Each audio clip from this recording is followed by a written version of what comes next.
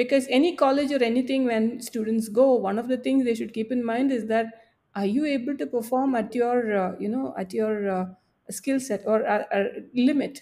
Are you challenged? You have to be challenged. You should, if you once you start feeling comfortable at that point, that's done, over. Okay, that's, you're not performing at your optimal thing. You have to be challenged all the time.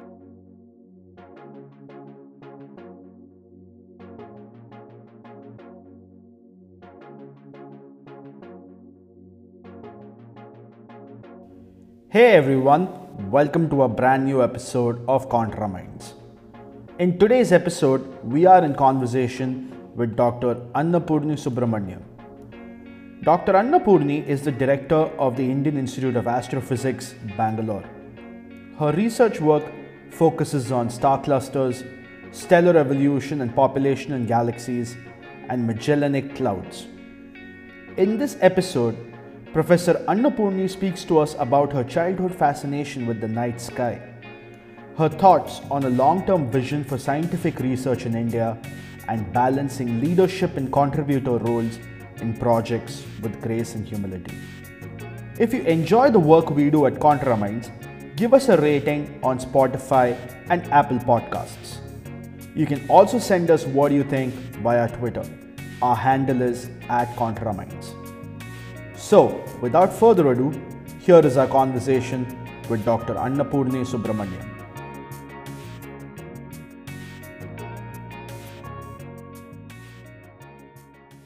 Professor Annapurni Subramaniam, thanks a ton for joining our podcast, and it's absolutely our privilege to have you as one of the special guests in this podcast. Thank you so much for inviting me. Looking forward to the conversation. You, both Vignesh and Swami. Thanks a lot. The first thing that I really got quite interested was the fact that, coming from a small village in Palakkad, and you got interested in, stars, and, I kind of read that, and some interviews that you had given. So, what is so romantic for you about space? People have been fascinated by this for years.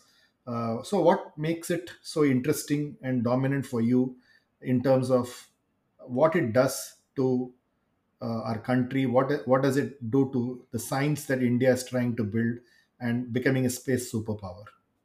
Yeah, an interesting point. I would rather call it as my passion rather than romance, but I have been with it for quite some time, and it drives me again crazy. I mean, just to tell you that I was trying to solve something which it was occurring to my mind, and I could not take my mind out of that particular problem. So that is what is passion about, because if you give me 5 minutes break, I'll just go back to the problem and see whether it is working or not. So it is like that. It will not let me sleep.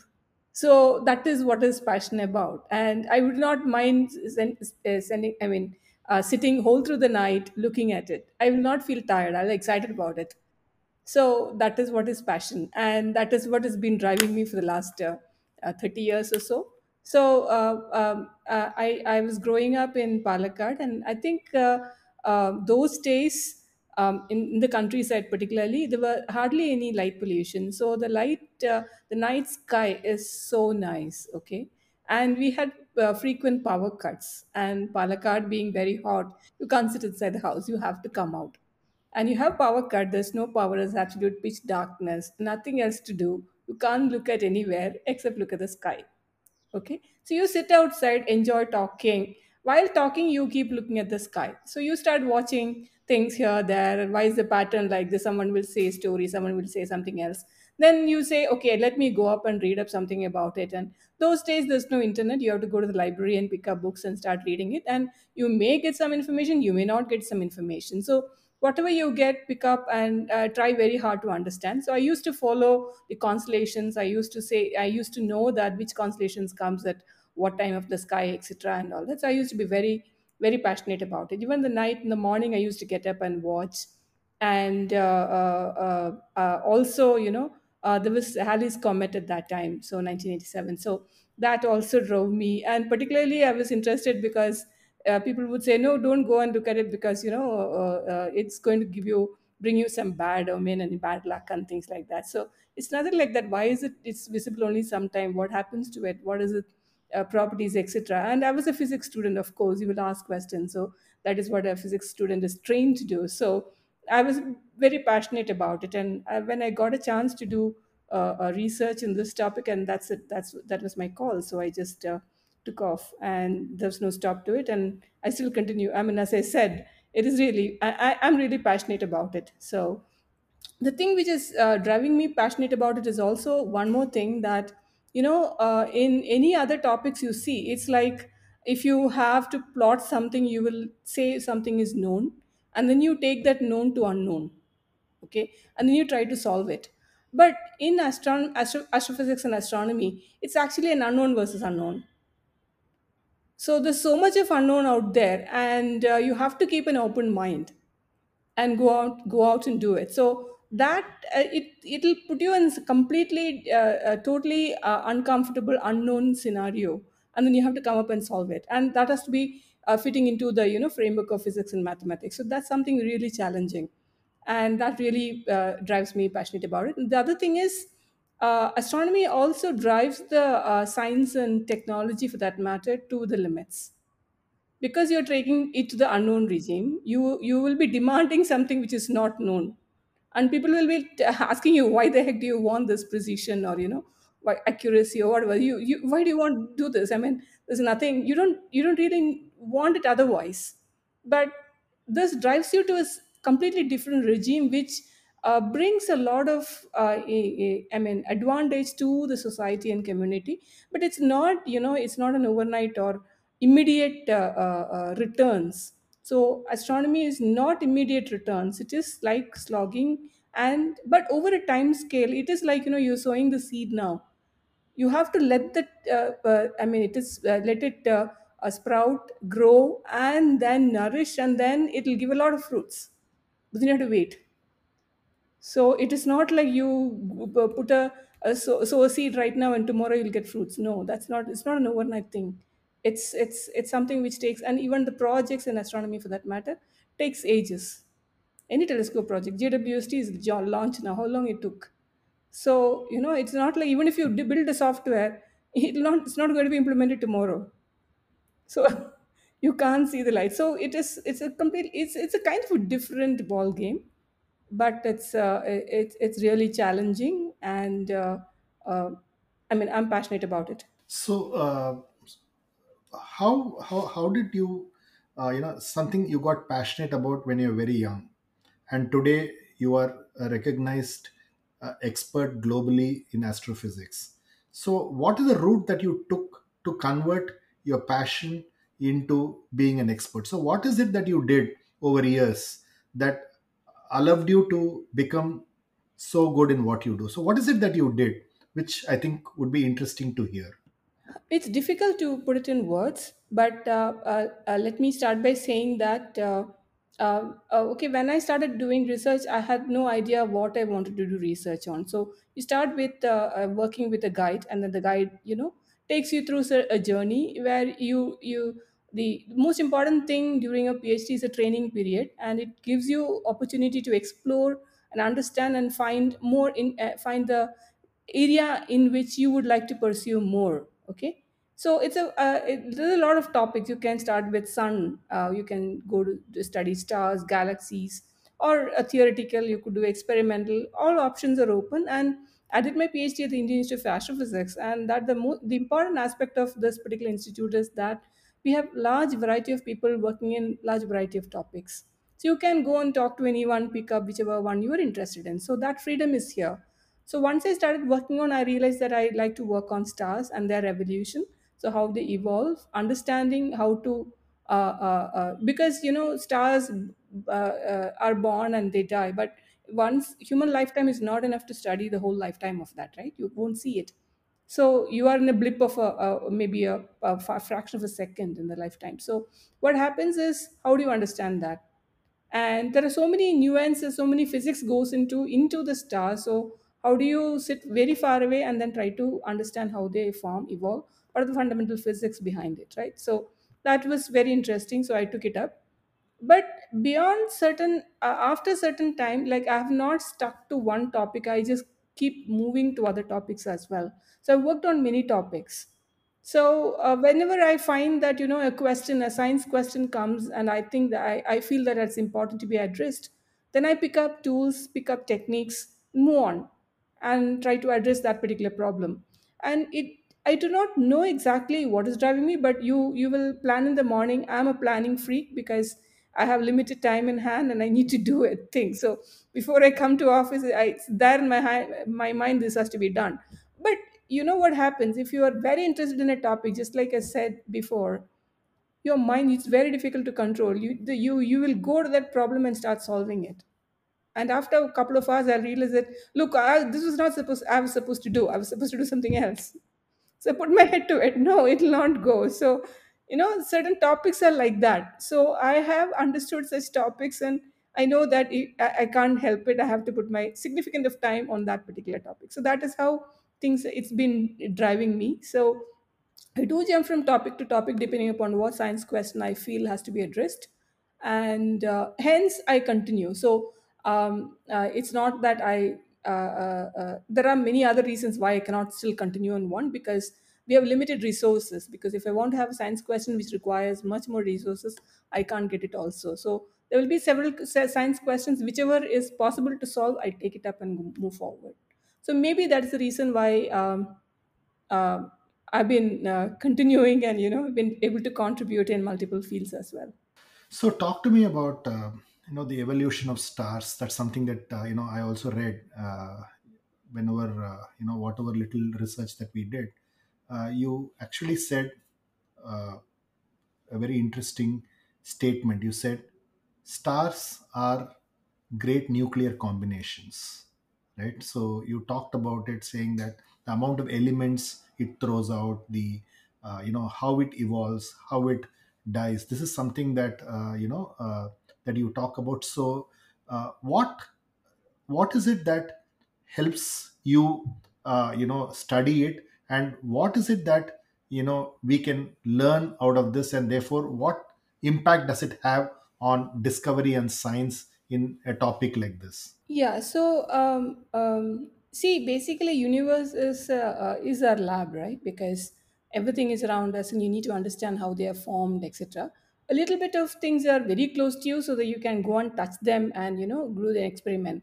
But most of it is beyond your touch. So you need to somehow smartly gather the information from them to infer what is going on there. So the very beginning thing is the elements, the material, the matter around you. So how did it form? So when you look at that, Big Bang did not produce all those elements.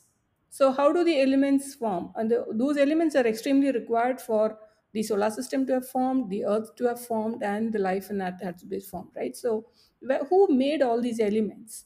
So when you ask these questions, then I mean, very important research happened in the last century, understanding nuclear fusion and how elements are made. So we now understand that after all this understanding nuclear physics, everything, we now understand that the inside the stars are basically nuclear reactors. So there the elements are formed, and these elements, how do we know they are forming the elements? I mean, the first one is the sun, where the hydrogen to four hydrogen actually fuse to become a helium nuclei, and that is what is happening there. And we know it, I mean, from the energetics point of view, we concluded that in the beginning, but then we now also detect neutrinos, which are basically the products of the fusion, which is basically the proof of it. And now when also we see the supernovae explode, we see the material which is processed coming out. But these are the extremes. But when there are other smaller stars which don't explode supernovae, but then they eventually throw the material out into the interstellar medium. So basically, the stars are the manufacturing plants of all these elements we see. And also it depends on, like, when before the solar system was formed, how many stars lived and polluted the environment, that is contributing to what we have right now. And that is very local. It may not be the same everywhere. So we have, I mean, I study the nearby galaxies to study how the chemistry is, across the galaxy, etc. So basically, what the astrophysics is very big puzzle. So you have to put in, small small pieces here and there to to stitch together a story. So if it was one missing link is there, it is, you sometimes assume, but that assumption has implications on it. So coming to what I did for my thesis was, I mean, to give you a very simple example, if you look at the sun's picture, you can see something like boiling gas kind of a thing, right? So that is because the outer part of the sun is convective. Like when you boil water in a kettle, after some time, you can start bubbles coming out. So you can imagine the kind of gas, very hot gas bubbling. So that is what is happening in the surface of the sun.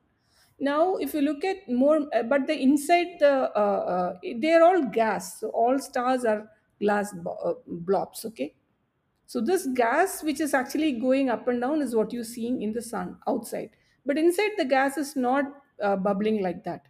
But in slightly more massive stars, the outside doesn't bubble, the inside bubbles. Yeah, so it is slightly different because how the energy is produced, it depends on that. So when the inside is bubbling, then your mixing is to be taken care. So whatever process you have inside or wherever, the physics has to I mean, take care of all these processes to, to predict how much is the energy production, what is, how much reaction is taking place, how much this has got this much of matter, how much it will last as a star. So all these calculations one has to do. So my work was to find out how much of mixing is happening in the interior, to figure out that much of mixing will depend on, the hydrogen is being converted to helium. Now if you have more hydrogen which can be mixed, then you will have more time to convert into helium. So basically the age matters, and the core of whatever it when it is, the sun becomes a red giant, it has got an inner helium core. That mass of the core decides how much is the lifetime beyond that. So what's the lifetime of sun?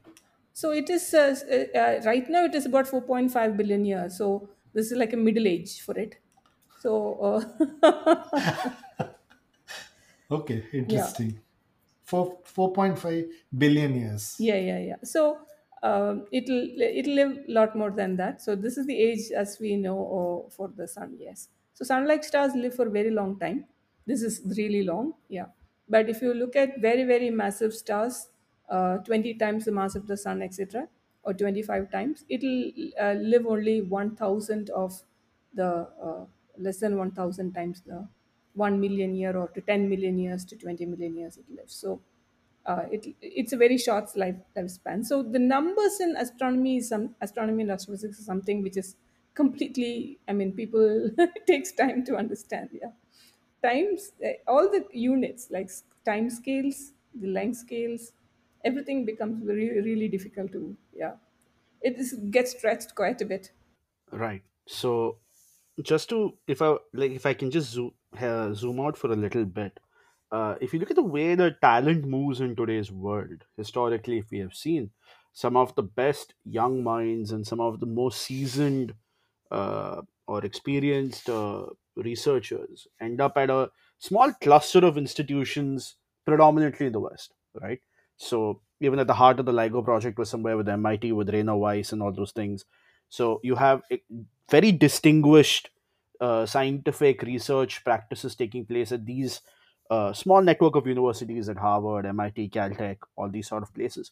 So from your vantage point, given that today you are the director of the Indian Institute of Astrophysics, uh, my question is, what might be some short-term and long-term strategies that you would recommend, where we also have certain institutions in India, for example, operating at that level of reputation, scientific excellence, and research opportunities, and a hothouse for talent in a certain sense. Yeah. So see, the most important thing is, you have to be able to take on ambitious stuff, okay, in the mind as well as in the practice, like in terms of experiments. So as I said, there is, if you want to do something which is like the cutting edge, you have to push it to the limits and you have to challenge everything you have. And the framework over here, it is not allowing us to do that. Because in institutions, in India, like particularly like the government institutions, you have to follow so many norms, so many things. By the time you really want an instrument to be built, someone would have built it and done it and dusted over. We it's very difficult to push projects through. And yeah, and that is with respect to experiments. But even if see now, see what happened, like some 30 years back, and how science is done these years are different now. The whole concept, or rather, you need large network to do, and large group of people to work together seamlessly. And when you are mixing, or rather talking to people across the institutions, and the kind of participation you need to do, you need to have resources that much with you as well. And access to things are still a problematic stuff. As I mentioned earlier, access to instruments, access to bigger telescopes, we don't have. So if I find a problem which I need to be pursuing, I need to go and collaborate with somebody, and then take it forward and then pursue it. It is not very easy. So you have to other access some instrumentation or some facility outside, or you have to have the facility within the country, or set it up. Okay. So the institution building as such, you need to have people who can actually either you create or nourish and build very very what do you say, challenging minds or bright minds which can solve it. But you can very well see it, people drain off to certain pockets. That is because you are able to do what you want to do there and challenge it to much higher level.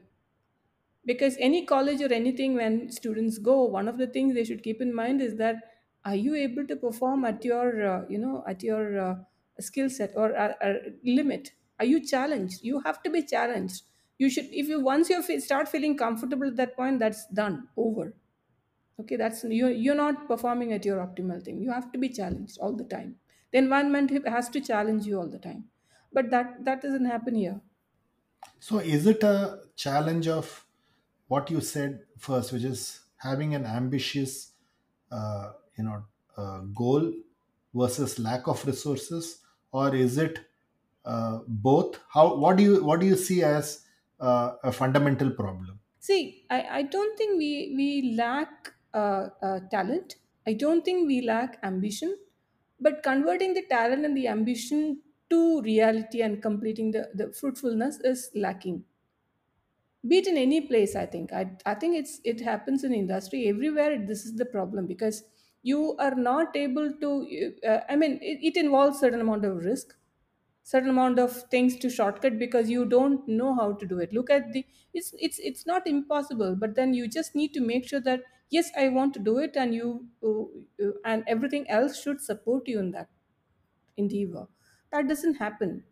Right. Is it? But just to follow up on that, would you say it because we are more of an up? We have a historical tendency, if I might say, to really have young people focus on applied sciences more than pure sciences, because if you look at it, a lot of the common narrative is that every young person should strive to become an engineer. If you're talking about non-biology related fields, hey, you should go do software engineering, hey, you should be an electrical engineer. So do we have a craze or a monomania within the country where we are valuing applied sciences more than pure sciences? I'm not quite sure about it, because we do have talent people who, even if some, I mean, if you look at some fraction of the people who are in academia, who have come back to basic sciences after doing engineering. Okay, they've identified that this is my talent, and people who want to do go and do an engineering in IIT or something like that, go ahead to do a PhD in basic sciences and continue to do a basic. That's not stopping them. But what I'm trying to say is that the institution building, it requires to retain people, very bright people here, and challenge it and do it. So the how you go about doing it is a bit different here compared to how it is done outside. So there is a big difference there. And earlier, we had, I think, more than 50 years back, we had terrific people in the country who were doing excellent science. C.V. Raman, S.N. Bose, J.C. Bose, everybody. So there were a lot of people. They could do it. They could drive it. But that's not happening now.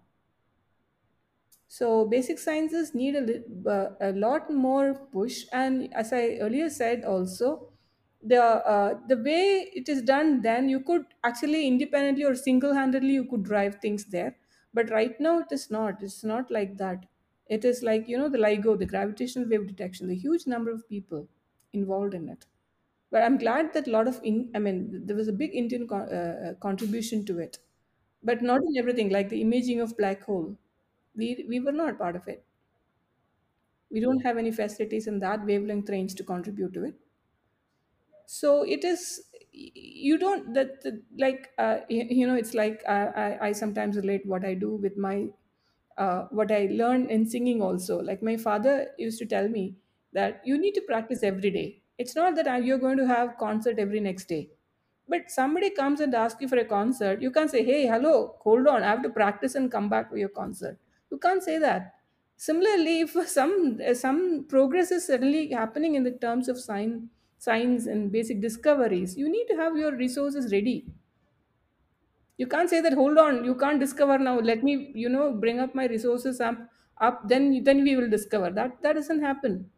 Is do you think this is happening because people who, let's call them the money people and not the, whatever they are, right? Do you think people who hold, who are allocating these resources, are they short sighted, or do they not see potential, or do you think that they are investing in something that they think will bring a better ROI for something else? Why do you think this is happening? No, that is because you don't have a long term plan. Because planning is very important. So what is that you're planning for? If you just plan for a few years, it's not enough. You need to plan for 20, 10 years, 20 years. What is your long term vision? And then fix your each and every step to reach that vision. Okay, you cannot predict what happens in the next 30 years. That doesn't mean you can't plan.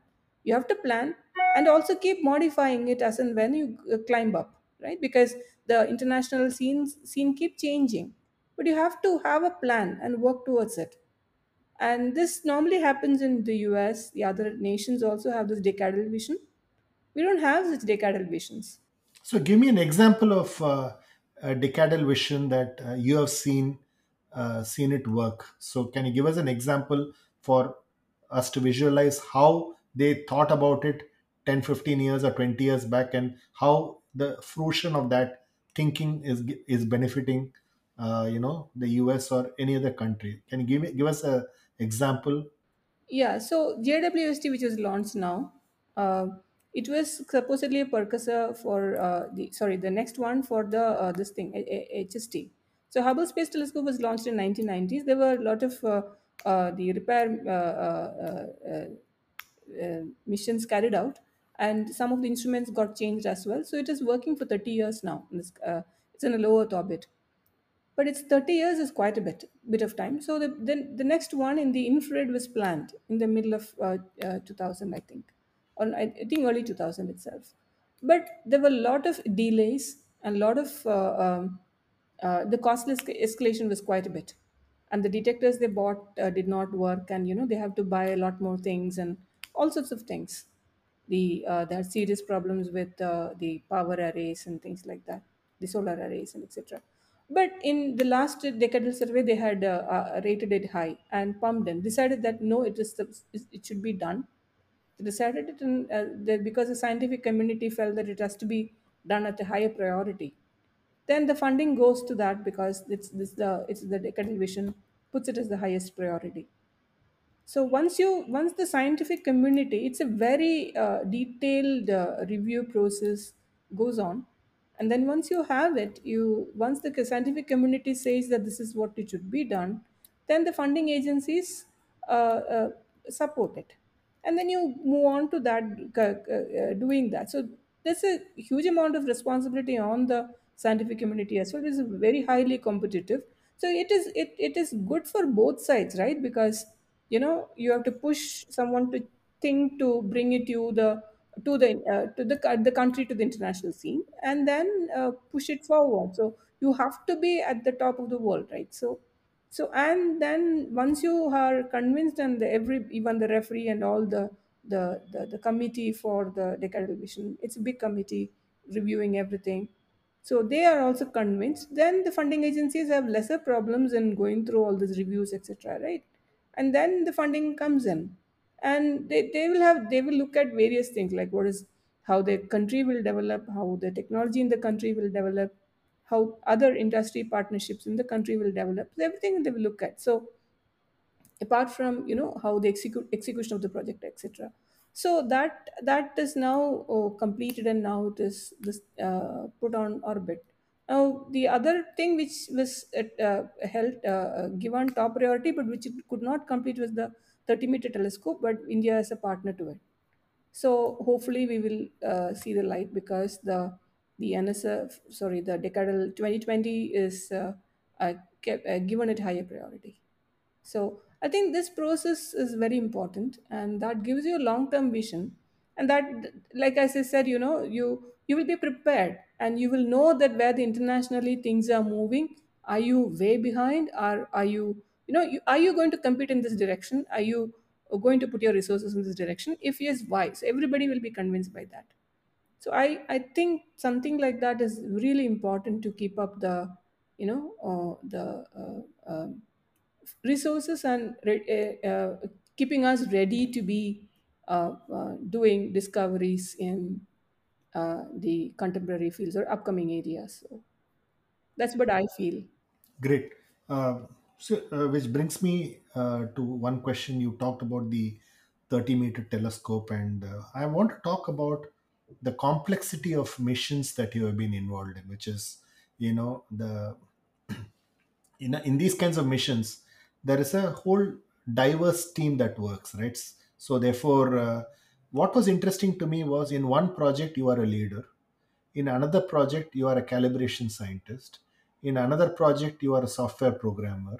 So how do you really look at working in such diverse fields? And at one point you are an individual contributor, at the other mission you are probably a leader. So the principle of interoperability of roles, how do you really prepare for it, and what is important in your in your experience, for people to get ready to actually play these roles as we get into large projects? Yeah, I would say from what where I am now, because thinking back, how I did it, I don't know. But then, thinking back, I can tell you one thing which I've always felt is that when it becomes a role, when you take up a role, I I tend to identify what are my roles and responsibilities, not as a person, but as a that particular part. So I play that part. So it's very important for you to identify that.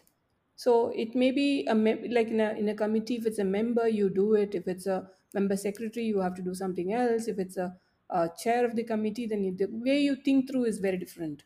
So I identify that role, and then I identify the I mean, as a physics person, I have certain questions. Every time I take up something, I have it in my mind certain questions. So I keep answering those questions, saying that, okay, is it there? Is it correct? Am I doing the right thing? So things like that.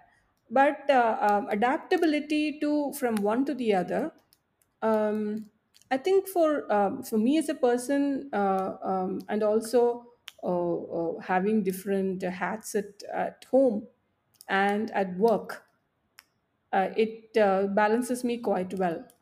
And I have elders. I have to talk to elders. I have to talk to or younger people. I have to talk to my own age group. It brings out a lot of balance. And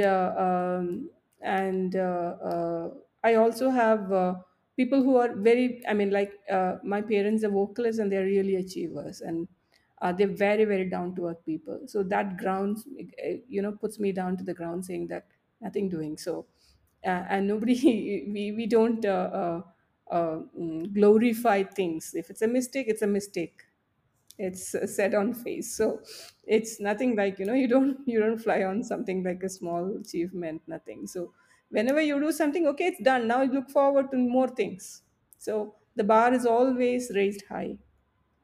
So that kind of an environment you puts you to just do the work and also make sure that you complete what you have taken up. So that is something which I've learned. And actually, in the 30-meter telescope, I was not a programmer. I hardly know any software. I mean, in the sense that I'm a user, but I was the project manager, in the sense that I was heading from the Indian side the observatory control software team. So observatory software team, actually. So, of course, I needed to know certain aspects of software, whether they're heading towards okay or not. But yeah, I was leading the team. It's something which I did for 4 5 years, and I really enjoyed it. But once I took over as the director, I handed over to somebody else. No, it's interesting. It's interesting. What you say is that you actually pick up things that you become uncomfortable with, and then you then start raising the bar. That seems to be Correct. one principle that apologies for saying, it's a programmer kind of a thing. But I think the fact that you picked No, a no worries. Absolutely no but worries. if you pick up, say, a software programming kind of a leadership role, then you are actually doing something which you are not comfortable, Absolutely. but then you learn so much that then you give that back in some other project. So I think that's something that I'm seeing as a common thread in what you're talking, right? Absolutely, that's right. Because whenever when I do things where there is a learning component there, always take up some things which there's a learning component there. Even if I'm pushed the wall, I have no time left, but I find something is quite interesting and I want to learn that, I will do it.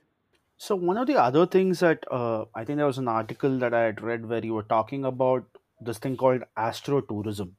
Yeah. So can you talk a little bit about what is astrotourism, what potential does it hold, and how can at least we be a pioneer in that field? So that's an interesting topic, which I think India is lagging behind. We need to do that, but it has got two. It's a win-win situation basically, because when I give talks to students, particularly when I say that I grew up and I was fascinated by the night sky with seeing so many stars, and nowadays it's just not there. It's just robbed away from us. It is there. Who says it's not there? It is very much there, but it's just robbed away from us. And do you need to light up the sky like this and destroy the night sky? No, it's not required. So the point is, if you go to interior places and you look up where you have to identify pockets where there's no light pollution, and go there and look up at the sky and then say, oh my god, it's so beautiful, it's so pretty. That's something which is like so fascinating. And it tells you that you are one speck out there. Like, it's like, the recent thing of lifting off to the larger, the upper atmosphere, and seeing the earth from above. It's something, it's a very, very different kind of an experience. So here also, looking at so many stars in the sky is a very different experience. Now, that can be done only in certain places. Now, many places you have to identify and go, people go there. And with the digital equipments, people are able to capture the night sky, beautiful pictures. So it's an enjoyment. It's something which is something we should know where we are. And we have observatories, and these observatories we try to maintain dark sky. And the one which we are trying to do right now is in Hanle. Hanle is in Ladakh, UT Ladakh, and this place is an observatory. We set it up in 2000, sorry, 1995 onwards. We started building it up, and 2020 onwards we are operating a 2-meter class telescope there, and it is at a height of 4,500 meters above sea level, and it's a very harsh conditions. Oxygen level is about, I think, around half, 50%, 60%. So one has to take care to go there and observe, etc. And the sky is just magic. If you go there in the daytime, it's like you will not see anything, and once the sun sets, it's magic. It's full of stars. So the now, after in the last 4 5 years, people have been traveling there, and the Himalayan region, to capture the sky, enjoy the sky and take pictures, etc. So tourism, and these people over there also, there are a lot of homestays, and they also run the facilities, etc. But we have to save the sky, we cannot let it pollute. But at the same time, tourism also has to happen. So this is a project to empower the community and give them understanding about the sky, give them, train them equipments, and also they will enjoy the sky, let their guests also enjoy the sky, and we also will be able to do our scientific experiments there. So the astrotourism is to, and also integrate the local things. It is important that we had a lot of stories, a lot of songs, lot of all the traditions which are associated with the nature, and they're all forgotten now. People do, I mean, I don't think the youngsters know when the mango flowers come. There are seasons for everything. And then to a lot with the sky also, like, when the Orion comes in the west, when do the Milky Way galaxy comes, Milky Way center comes up in the sky, so when does it happen? So these are some things which should be, you should feel it, but then this completely lost. So these are kind of efforts with the local understanding of the sky, the stories, the whatever tradition they have, and bring it together so people understand that and also connect more with the nature and the science at the same time. So this is an effort in that direction. Right. And speaking of local, the IA has a initiative which I found very fascinating, which is that the IA's initiative where scholars are giving talks in vernacular languages on astrophysics. So I was seeing a post where somebody was giving talks in Kannada and things like that. So I have a two-part question on this, which is number one, what are your thoughts on the public communication of science, and what kind of impact would you like to imagine this kind of discourse is creating in India? Yeah, see, science communication has taken a big boost recently. And I mean, previously people used to talk, but then suddenly you somehow do not know how to communicate with people. So someone comes and asks me, how am I doing? Then I have to take a step back and how do I explain it to you? So it has become like that. And it is not right? Because as someone asked me, what is that? You get excited to a certain level. After that, the connect is lost. So that connect we have to rebuild, that we have to bridge that gap. And so these scholars, when they come, they're into the details of everything. Okay, so it is not easy for them to take, just lift off and say that, okay, overall, can I explain to a layman how to do that? So we have certain initiatives. To every publication, the student publishers has to write up a story on that, so that anybody can understand that. It is not easy at all. So to, to come up to that level and do it, but it's important. But again, that is only in English. Now how about people? Not everybody will be reading it in English or listening to it in English, etc., right? You'd like to talk in local languages and convey the excitement in that. So it is much more difficult in that. So we are right now, I think we have a good team of people who are working on the outreach and science education. So we have a team called Scope, which works for science communication, outreach, and public education. And today we had a talk on Gujarati, I think. Yeah. So there are passionate people who are willing to talk in various languages, and it's an initiative, and we have started in a few months. It is going really well. If you look at in YouTube also, there are not too many languages, and we also now putting up all this calendars, events, etc. Everything in multiple languages, so people will be able to understand and relate to it. So it's basically, you have you have created a gap. and that gap has to be bridged at all levels. So if you want to go to an interior Karnataka and want to talk, you should have to talk in Kannada. So it's very important, and also relate to all, and people of all ages. That's also important. So yeah, this is an initiative in that direction. Hopefully, it'll go further. Yeah, no, I absolutely love it, and I think I'm a fan of it. Yeah. Thank you. As a follow up to this question, when you do it in languages, what impact does it have on on people taking up taking interest in this area, or what impact does it have when you do it in languages? See, one is awareness itself, and second is I mean, I must also tell you that we are doing it in YouTube right now, but people have to have access to YouTube to listen to this. Okay, but in general, you have to go to the community and then talk to them. Okay, so there are two things to do it. One, awareness is very important, and second is inspiring the young minds who are there in the remote areas.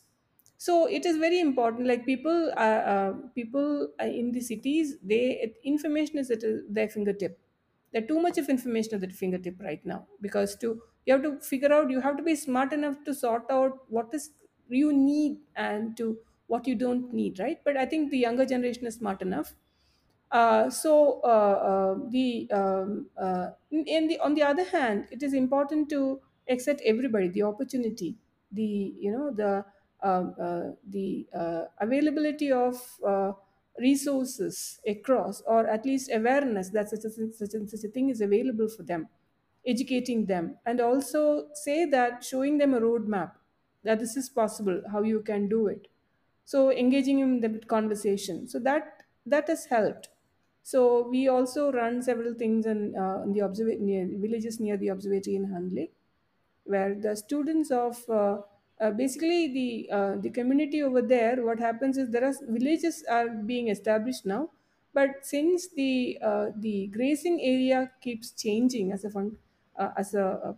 throughout the year, gets frozen, etc. Nomads, they actually take their cattle or their grazing sheep, etc., and move around. So they're not staying in one place as such. The groups of nomads. Now, in the last few years, they're trying to settle down. But what they do is, the children don't get educated. So there are many schools where they leave the children behind, and the elderly people move around with their, um, sheep. So we try to educate them, the students, and then give them roadmap, etc. That's what we're trying to do there. Given that you've achieved so much, one question that I wanted to ask you is, obviously, a lot of people look up to you, and therefore, what are the great qualities a mentor should have? And who are the mentors for you who changed your life and career? Okay, let me first answer the first one, the mentors who changed my path. There are a few of them. First one is a teacher. Actually, he was a retired teacher. He was giving tuitions in the village where I grew up. We used to call him Murthy sir. Okay, so he was my neighbor, and I clearly remember, um, till fourth standard I was studying in Malayalam medium, and fifth standard my father realized that, okay, maybe you should change to English medium, because it is important for your growth and things like that. My parents are both musicians, but then he said, no, no, no, it's important that you move to English medium. I said, fine, I'll do it. But then I didn't know the consequences. Just going into English medium and reading everything in English, I had no idea what's going on. So the only thing which I could survive was mathematics and probably Hindi. Nothing else I could survive. So I was kind of devastated. I was stopping the class till fourth and fifth. I'm nowhere. What is going on? So then he called up and said, no, no, no, it's the right move. Just hang on.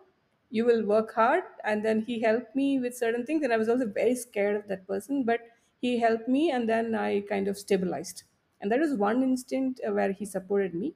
And second is, he used to give tuitions to 10th standard. So I ended up enrolled in his tuition class. I studied in a government school, I should say that. And it's a girls' government school where the divisions used to go till MNOP.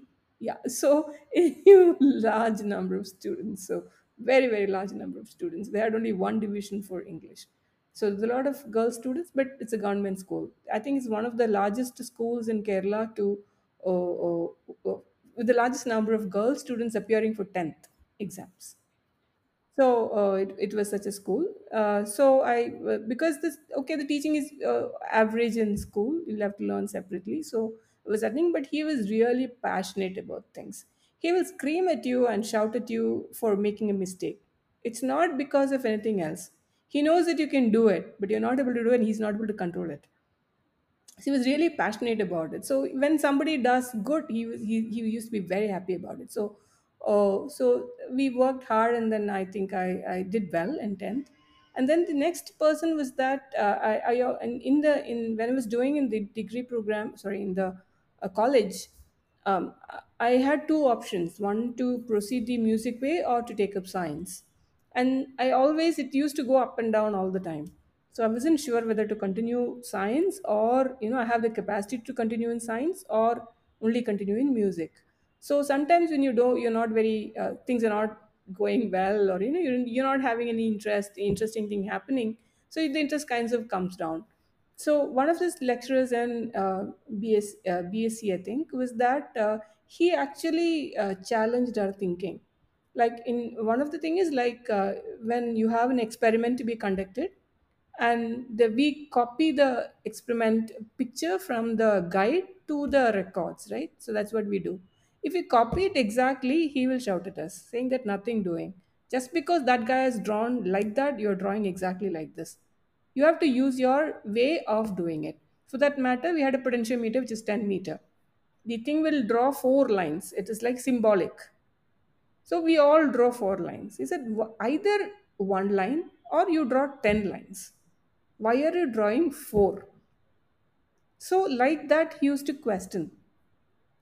So that really kicked us. Then we actually, every time you do it, you think about it and then you do it. So that was, his name is Sudarshan sir. I think he passed away a few years back, but he was he was not a great teacher, but then he drove us in this way to think about it. That is how I realized that physics is interesting, because till then nobody stood my excitement and challenge to do it. So that was very challenging. Then I said, nothing doing, I'm going to moving forward. So he was a really turning point. The thing about when I mentor students is, what I look for is that I have mentored a lot of students. As you noticed earlier, I also have to learn. So every student, I make sure that the student learns and I also learn something from the student and from the project. Number one. Two, each one is different. Each one has a different capacity, different aptitude, different way of doing things, handling things. It is important as a mentor to identify that and nurture it. So, and give important to identify where they need support and give that support.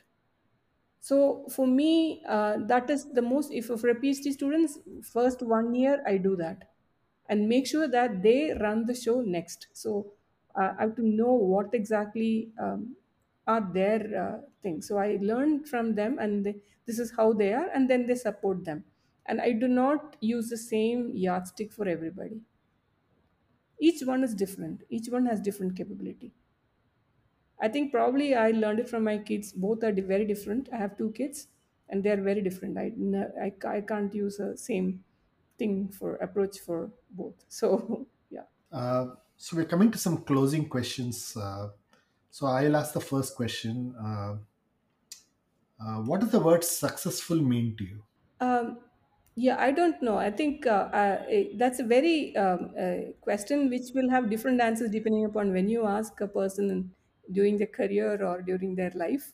But as of now, I would say that as long as I continue to do what I want to do in my life, and I get, I mean, I get the resources and things like that done. So as long as I can do that, I'm very happy, and that is what is success about. Because I have identified my passion, identified it, and I am able to pursue it and continue doing it and excel at it. So that I consider it as passion. Sorry, success. Yeah. My next question is, what are some of the books that have influenced you the most over the course of your life and career? I can't quite answer that question, but there are certain profoundness which has hit me. Gore Vidal's creations, that is something which is it's an amazing book. It talks about all the history. Actually, it's a novel, but then the kind of information flows through it is amazing. But I also should tell you one more thing, that I try to not to read long books but short things, but I learn something from it. Whatever I learn, I have to learn something, carry with me something from it. Even a conversation, I want to carry something from it. So that, and not able to, I don't normally read big books. I read small books, and I read Sudha Murthy's stories. They have a lot of takeaways. My next question is, if you were to give advice, say three or four things, to an 18-year-old at a university, what are the three pieces of advice that you would give? um, One is, all topics are interesting. You just, you need to find out what interests you, and identify your passion and work hard.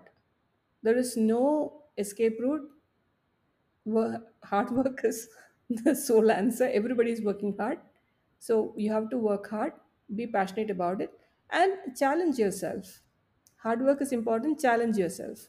Once you start feeling comfortable and you are able to do it, that means you're not challenged.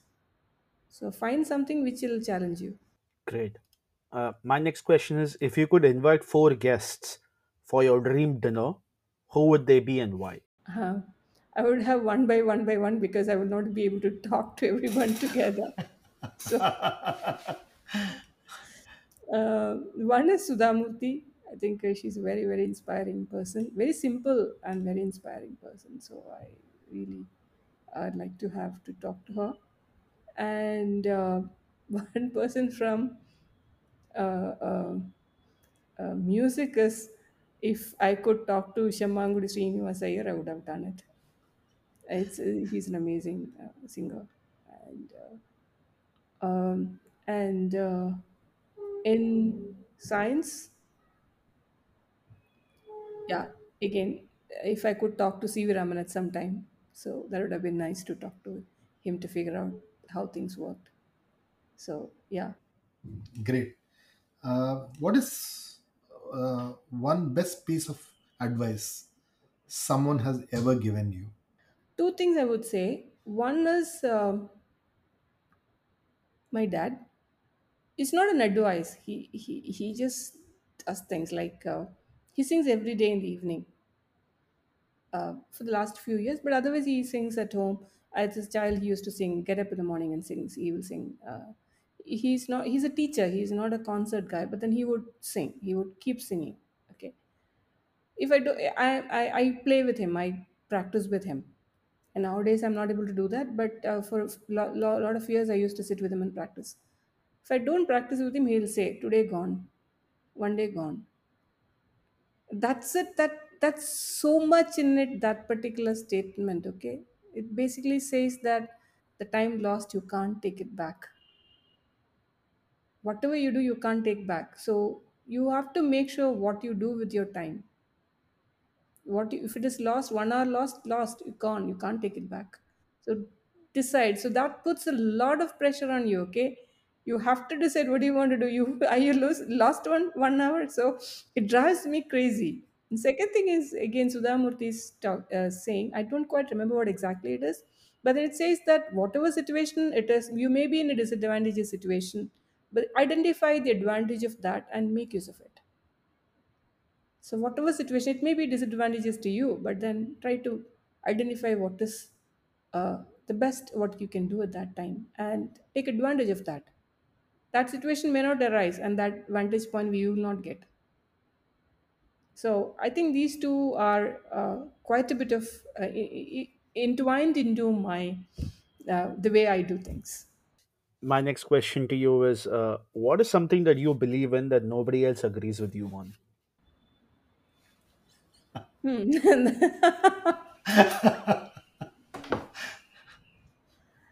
Mm, that's quite difficult.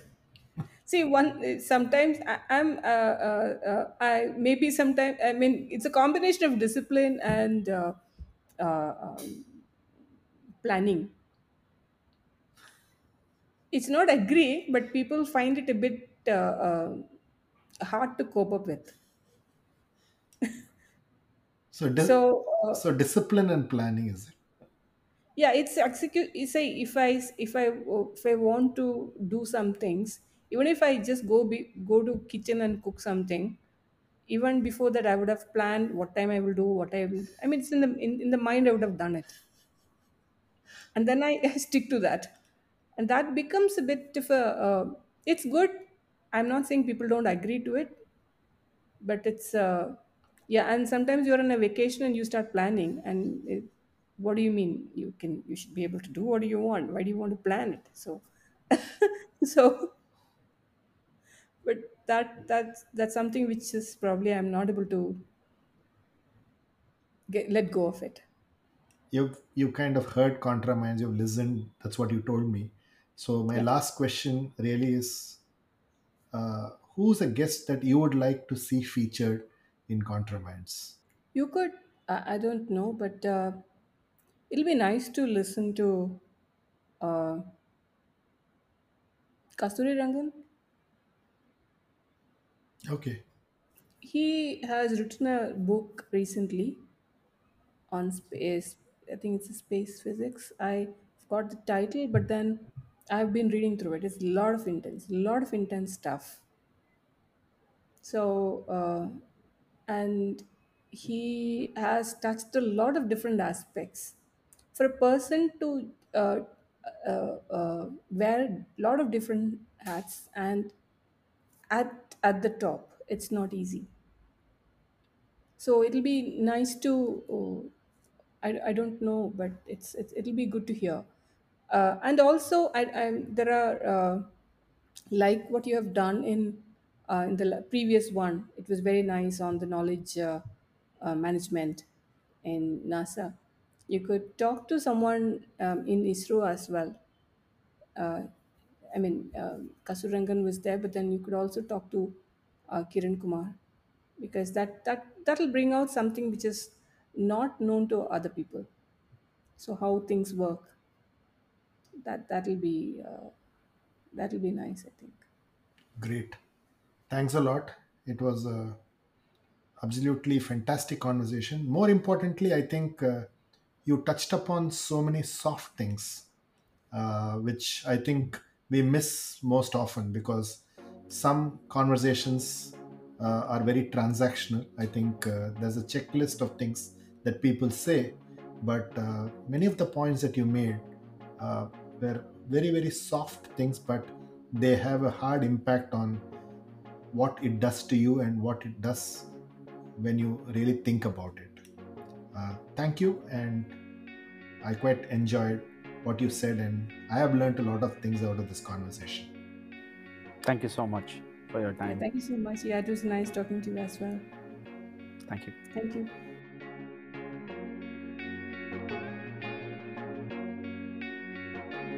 Thanks for listening to this episode. For selected links and detailed show notes, visit www.contraminds.com/blog. Follow Contraminds on social media and let us know who you would like to see next on the podcast. If you're listening to Contraminds on Apple Podcasts, do share your comments and give us a rating. We are keen to know what you're thinking. Contraminds is also on YouTube.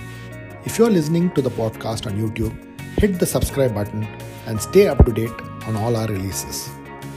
Thanks for listening and stay safe.